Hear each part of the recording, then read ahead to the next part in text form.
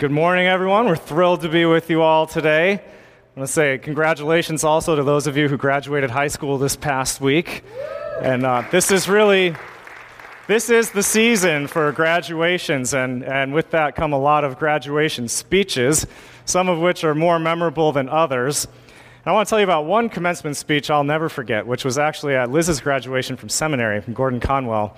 And the speaker for her graduation was Gary Haugen, who's the director of International Justice Mission, or IJM. It's an incredible Christian organization that does work with some of the toughest realities of evil and injustice in the world. They fight sex trafficking, child slavery, forced prostitution, things like that, and provide legal aid to those who can't defend themselves. And they really come up against some of the worst evil and pain that the world has to offer. And Gary stood before this group of beaming seminary graduates who were so excited that day to go out and serve the Lord and do great things for Jesus and the kingdom. And he said, okay, what is the one thing that I want to make sure I tell you all as you get ready to move on into ministry? What's the one thing? And he spoke out of a passage that we looked at a couple weeks ago, Nehemiah chapter 8, verse 10, which says, "The joy of the Lord is your strength." And the whole message was about joy and the need for us to rejoice and to celebrate. And I thought, wow, that's weird. I mean, here's this guy, these people, they do battle with injustice all the time. They see all the most horrible things going on in the world. And here they are telling us, rejoice, and find your joy in the Lord. And I wasn't expecting that, but really, what it comes down to is Gary said, look, if you all don't learn to find your joy in the Lord, if you don't learn to regularly celebrate and practice the discipline of joy and celebration, you will never last in whatever it is that you're going out to do.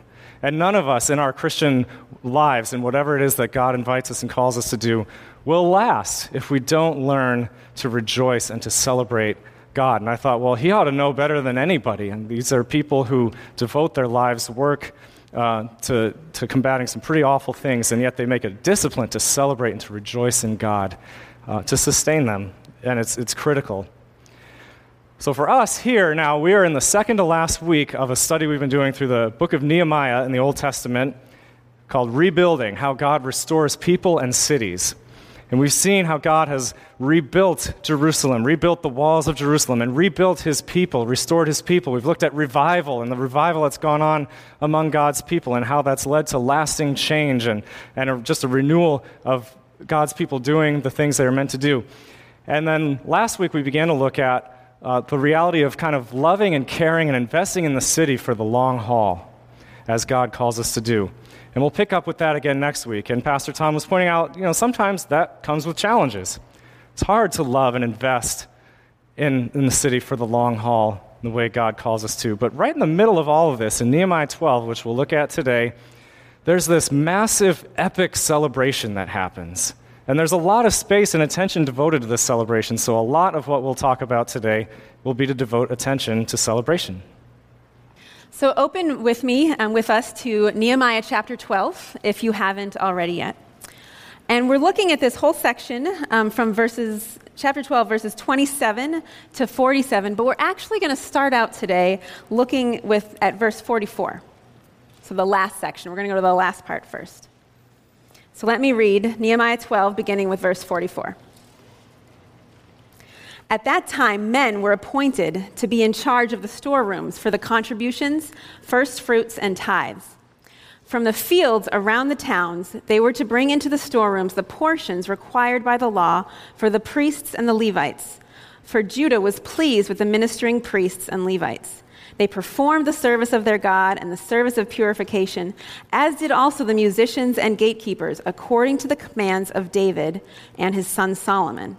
For long ago, in the days of David and Asaph, there had been directors for the musicians and for the songs of praise and thanksgiving to God. So in the days of Zerubbabel and of Nehemiah, all Israel contributed the daily portions for the musicians and the gatekeepers. They also set aside the portion for the other Levites, and the Levites set aside the portion for the descendants of Aaron. So we've been talking about the theme of revival throughout this series in Nehemiah, and we actually see this theme here again today, that God is renewing his people. We see here that the people were tithing, the priests were performing services, the people were praising God. The musicians and the gatekeepers were doing the work that had been appointed to them.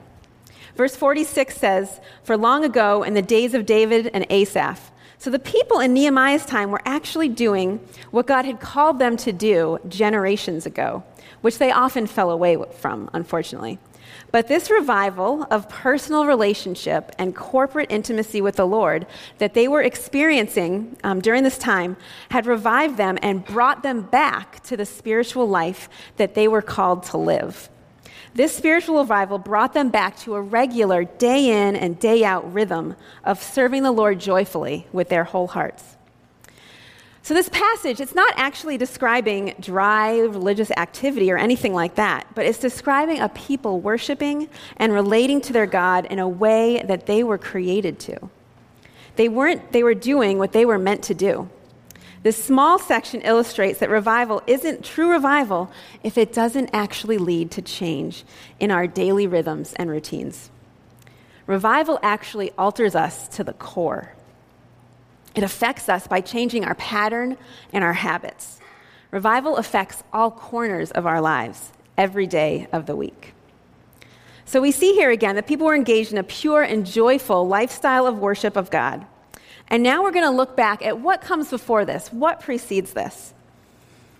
And what we're going to find is that there's an incredibly big, joyful, over-the-top celebration.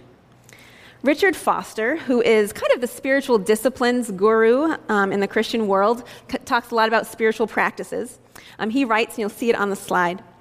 He says, "Often I'm inclined to think that joy is the motor, the thing that keeps everything else going. Without joyful celebration to infuse the other disciplines, things like prayer, devotion, scripture reading, community, things like that, we will sooner or later abandon them." All right, so joy is the motor behind all the lifelong, consistent day in and day out disciplines of life with God. And so we're going to go back now to the beginning of our section today and look at this over-the-top epic celebration that happens with God's people. We'll start in verse 27. This is a day of celebration to dedicate the walls of Jerusalem. And now the wall has actually already been done for a while. It's been built for a while, but now they decide to dedicate it and to have a prolonged celebration, not only to celebrate the rebuilding of the wall, but all that it represents about how God has rebuilt and restored his people. So let's read this description together, starting in verse 27. "At the dedication of the wall of Jerusalem, the Levites were sought out from where they lived and were brought to Jerusalem to celebrate joyfully the dedication with songs of thanksgiving and with the music of cymbals, harps, and lyres.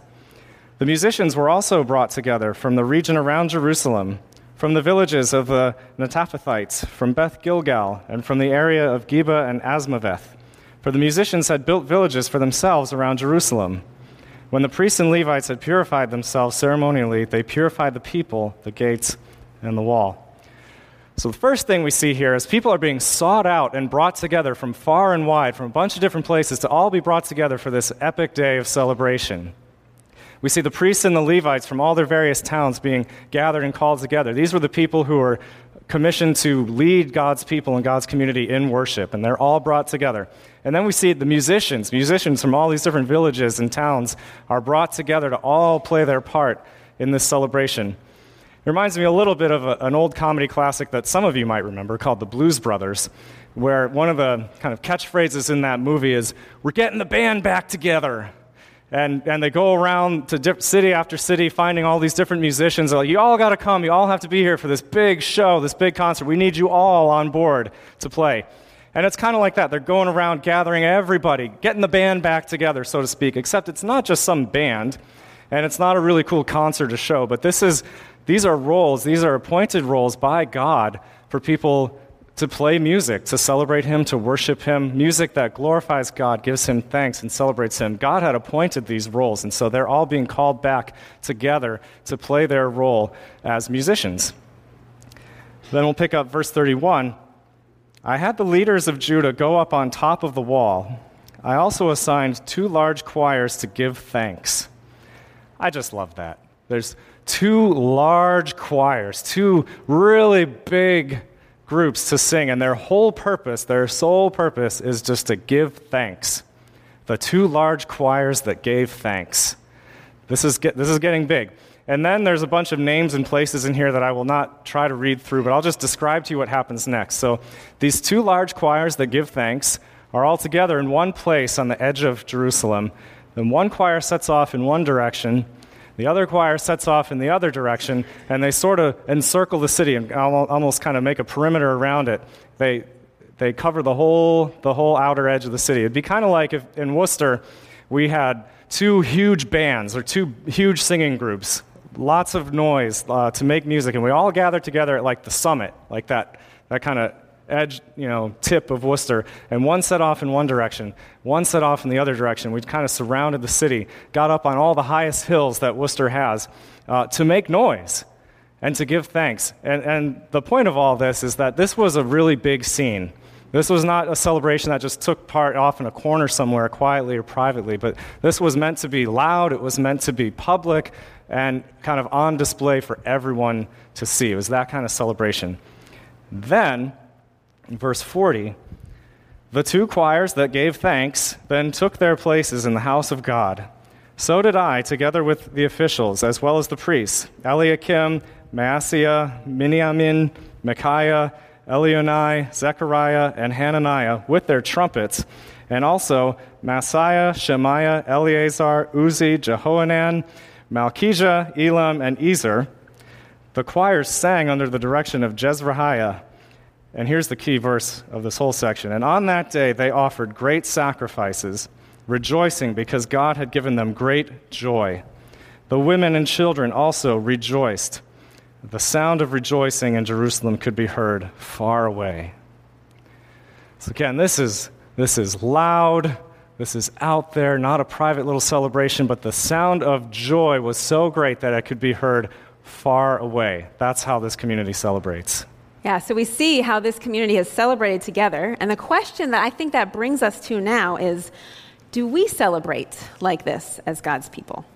So I was trying to think of a time of rejoicing similar to this, and this is what I thought of. We're going to watch a short clip of a video in a moment.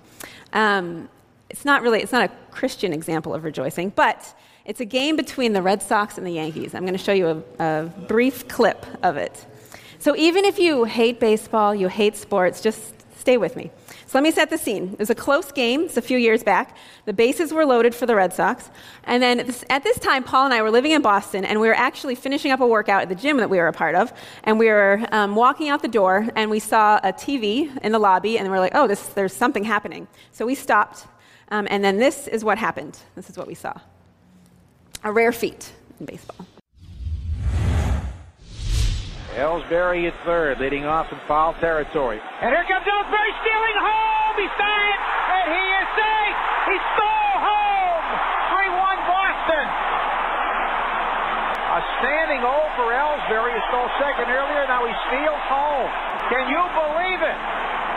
Posada took it behind the plate, tried to tag him, but he beat it with a head-first dive. A curtain call for a steal of home. A straight steal of home, a rarity in Red Sox annals. Wow, an amazing thing just happened. Jacoby Ellsbury stole home. And the entire stadium at this game was wildly celebrating with abandon. Back at the gym, Paul and I were high-fiving the random strangers that we were watching. They were gathered around the TV that we were. And we cheered with the people around us while the stadium on TV continued to erupt with cheers and jubilation. And then we walked outside the gym to go home. We stepped outside, and we literally stopped in our tracks. What was that noise that we heard? We looked at each other. It couldn't be, could it? We were over a mile away from Fenway Park, but we could hear the roar of that crowd. We could even make out the chant, "Let's go Red Sox." It was unreal to be able to hear the throng and cheers of the crowd so far away. So that's likely what this scene is that we find in Nehemiah here. What Paul described in verse 43, the sound of rejoicing could be heard far away. We were far away, and we could literally hear the sound of rejoicing, Red Sox fans. So, great, the sound of rejoicing could be heard far away, but In this instance, it's because a guy stole home, which is great, but we couldn't think of a local example of Christians celebrating the Lord Jesus Christ in this way. So the question is, if God is so awesome, if he is such an amazing God who created the universe and loves our individual souls, why don't we live with more joy? Why don't we live like the people in that stadium? Why don't we live lives of celebration? As Christians, we have been given the most amazing gift in all of history and all of the earth. That God loved us so much that he came to earth and dwelled among us, lived among us in the muck and mire of this world, and died for our sins and rose again so that we could eternally live with him and so that he could restore our world to be the way it was created to be. So why, with this amazing news and knowledge, don't we celebrate more? Why don't we live lives of joy? I think a lot of us in the American church have a little bit of a celebration problem. Now, Paul and I have spent times worshiping in predominantly African American or African or Latino churches and come away thinking, wow, these churches know how to celebrate. But celebrate the Lord as well. But most of the time, when we're in church settings, when we're in the majority, our celebration is, shall we say, a little more subdued. Which, some of that, it's cultural, like some of us are quieter people, it's totally fine, but there's nothing subdued about the celebration that we see here in Nehemiah. This is unfettered joy and celebration of the Lord. Celebration is a spiritual practice that God has invited us into. Some of us do it better than others, and he wants his people to celebrate and be joyful with abandon. And again, it is so important that we learn how to celebrate better. Remember that Richard Foster says, joy is the motor that drives the other spiritual practices. If we don't learn how to celebrate better, we actually won't be able to sustain the other spiritual practices that God has called us to. So I'm going to take a few minutes to look at what we learn about what celebration is from this passage. So we're going to look at 4 characteristics of celebration. First, we learn that celebration is extravagant. In this passage, we see that Nehemiah brings people from near and far. He assembles these 2 enormous choirs that we saw. And to do all this wasn't just something he could whip up in the moment. It took a large amount of time, energy, and people and resources to do this.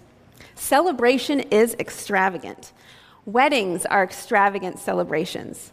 World Series victory parades are extravagant celebrations. It's okay and it's good for celebration to be extravagant, especially when we are celebrating the Lord. In Matthew 26, you may know this story. There's a story of a woman who takes a jar of very expensive perfume and anoints Jesus' feet with it. The dynamic that we see, though, is the disciples who are nearby say, this is a waste. She should have sold that perfume and given the money to the poor. But Jesus says, no, this is a beautiful thing. She is celebrating and honoring me. Yes, it's over the top. It's not cost effective, but it's celebrating Jesus. Anything that we do to celebrate Jesus is great. And at the same time, extravagant celebration doesn't have to cost gobs and gobs of money, or any money at all. We can celebrate who God is, that he's a good God, by enjoying creation, by worshiping and dancing together, by breaking into song, by throwing parties, using an extravagant amount of time to celebrate Jesus because he's worth it. Mm-hmm. Yeah, so celebration is extravagant. Also in this passage, a second mark of celebration we see is that celebration is intentional. This is not just a spontaneous party that breaks out, although spontaneous celebration is great too, but it wasn't like the Israelites were just having a great day and thought, oh, I feel awesome, let's have a party. Like, this was carefully planned in advance. A date was set, a lot of preparation went into it, careful planning. There was a procession with specific roles people had, and a lot of time built up to it that this was going to be the day that we celebrate. And I'm sure out of a whole city full of people, not everybody was having an awesome week that week. not everybody was probably having a great day. There were probably situations in people's lives, big and small, at home, with family, or in their lives that weren't awesome. And not everything in the city was awesome at that time either. But this was a day to celebrate in an intentional way because God was worth it for who he is and for what he had done. And really, if we just wait until we all feel celebratory to celebrate, we might not ever actually do it. But God is worth celebrating, so we need to be intentional. I grew up as a kid in a church tradition where there were prayers that were kind of like written prayers that you would recite, liturgical prayers, say the same thing every time. And as a kid, I thought, oh, this is so lame. You just kind of mindlessly recite this stuff, not even thinking about it, and I just thought that was so lame. And then later in college, I was exposed to what's known as conversational prayer. You kind of talk to God whenever, wherever, and use your own words, kind of tell God whatever you want to say. And I thought, yeah, this is it. This is real. This is authentic because it's from the heart. It's my own words. I really mean this. I thought this is really it. And it is kind of an amazing, amazing gift that we can talk to the God of the universe at any time with anything we have to say to him. It's amazing. And the bulk of my prayer life now is conversational. But I've learned a couple things over time. One is that even conversational prayer can turn into the same repetition of phrases over and over again, like, oh, dear Lord, we just thank you for this day, and we just pray that you would bless us, Lord, and that you would be with us, Lord. We just thank you for this food, and blah, blah, blah. We kind of can mindlessly recite things too. But also I've learned over time that some days I really just don't have the words. I really just can't muster up the kind of prayers that ought to be prayed at a given time. And so should I not do it? No. And so I've found the gift of these old liturgical prayers to be so helpful for me because, some days I'm just not feeling it with God. Some days I don't feel thankful. I don't feel like God is great, but God is still great. And so these things give me words. I want to share a quick example with you. It's from the Anglican Book of Common Prayer, from the evening prayer, which is meant to be prayed every evening, no matter what kind of day you've had. And there's a line in it that says, we sing your praises, O God, Father, Son, and Holy Spirit. You are worthy at all times to be praised by happy voices. O Son of God, O Giver of life, your glory fills the whole world. And look, that's true every day, no matter what kind of day I've had. It's worth saying. And if I struggle with wanting to be real, be authentic, I need to remember that actually the truth of who God is and what he has done is more real than whatever I may feel in a given moment or a given occasion.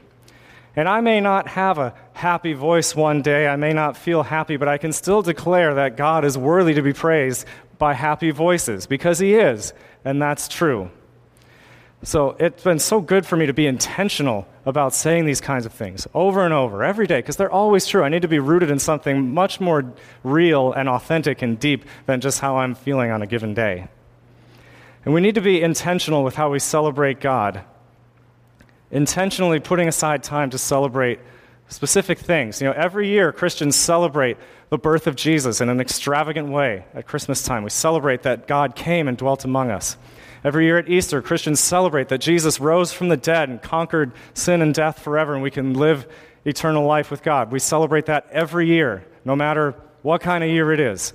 We celebrate, Christians, on some kind of regular basis, the death and the sacrifice of Jesus for our sins by taking communion together. We do this on a regular, intentional basis because these things are worth celebrating all the time, no matter how we're doing. So we need to be intentional about how we celebrate. It's not just a happy, everything's awesome, like the Lego movie. Not everything is awesome. And the International Justice Mission workers know that better than anyone. So they don't gloss over that stuff. They don't turn a blind eye to that stuff. But they know if they're to continue to engage with it as God calls them to, they've got to celebrate God. And they've got to find their joy in God. So celebration is intentional. A third characteristic of celebration that we see in this passage is that celebration is communal. We see throughout this passage that a large number of people are gathered together to celebrate. This type of celebration isn't private devotions in one's home, but this is a celebration where many people from near and far have been gathered together. Celebration's communal. It is meant to be done as a group. I've gotten to lead a number of ministry teams over the years through my work with InterVarsity on college campuses. And one thing I always do is to make my staff team celebrate the year together at the end of the school year. I actually just got to do this last weekend, and I want to show you a couple of examples of what we did to show why communal celebration is powerful. So this first picture, again, celebration can be extravagant. So a few of us blew up about 80 balloons to create an atmosphere of celebration so that when my team walked into the room, they could know right off the bat that this was a time together to celebrate the Lord. We had a good time with those balloons. The next picture, we see some candles. And each of these candles, there's about 86 there, represent college students who came to faith in Jesus Christ this past year for the first time on campuses where this group of staff worked. We lit them together, and then we took turns telling stories of individual students that we knew who had come to faith. What was interesting was that each of us individually was aware of some of the things that God had done in these students' lives, but it was a powerful communal experience to hear stories of God's work in other places and to celebrate them together. Another thing that we did together was to make a timeline. Paul's going to help me unfurl this. We took time to pause and remember the things that God had done during the past school year. We wrote them down, we posted them during the month they happened, and this is what we came up with. Still going. So what's represented here is over 180 stories of things that God did on campus this past school year in the places that we represented. So the orange are the stories from the Worcester area schools, yellow's from Western Mass, blue is from Springfield and surrounding areas, and green is from Hartford and surrounding areas.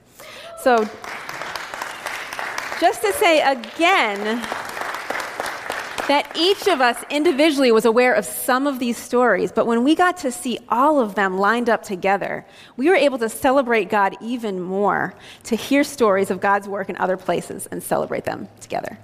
So that is the power of communal celebration. When God does something great in our life, or when we just realize that God is good, He's great, the invitation is to celebrate with others. Invite others in to celebrate with you. Life group, your friends. We can all see more of God's greatness and goodness together than on our own. That's what the Israelites did in this passage. They experienced communal celebration. They did. They experienced communal celebration that built up the community of faith as they celebrated together and saw a huge picture of how awesome God is. But a final thing that's true of their celebration is that it was also a witness. It was a witness to people outside the city, outside this particular community of faith. A witness that God was alive and God was real and God had done great things. The sound of their rejoicing could be heard far away, which is to imply people outside this community. I wonder how that really characterizes a lot of Christians today, that the sound of our rejoicing could be heard far away. Is that what we're known for? I feel like far too often a couple things are true. One is, especially in an age of social media, that it can be said of Christians that the sound of their complaining can be heard far away. The sound of their harsh words and judgment towards those outside the church, the sound of their whining, the sound of their critique can be heard far away. That's not always a great witness, not nearly as great a witness as celebrating the awesome God that we know and want others to come to know. But also, some of us, maybe in an effort to not be the loud, obnoxious Christian, have a more muted approach to our faith, and no sound is heard from us far away.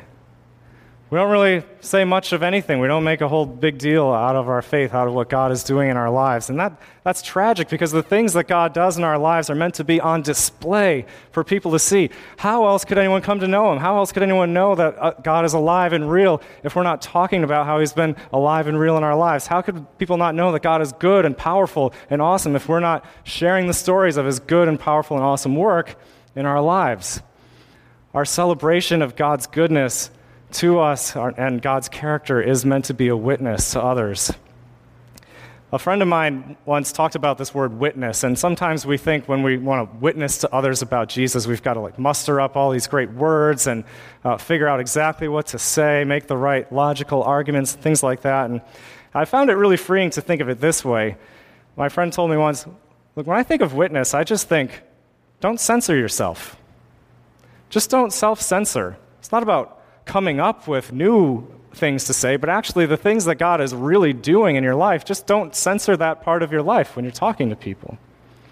And we have all kinds of opportunities to do that. And we go into work on Monday after we've met God powerfully here on Sunday, and someone says, how was your weekend?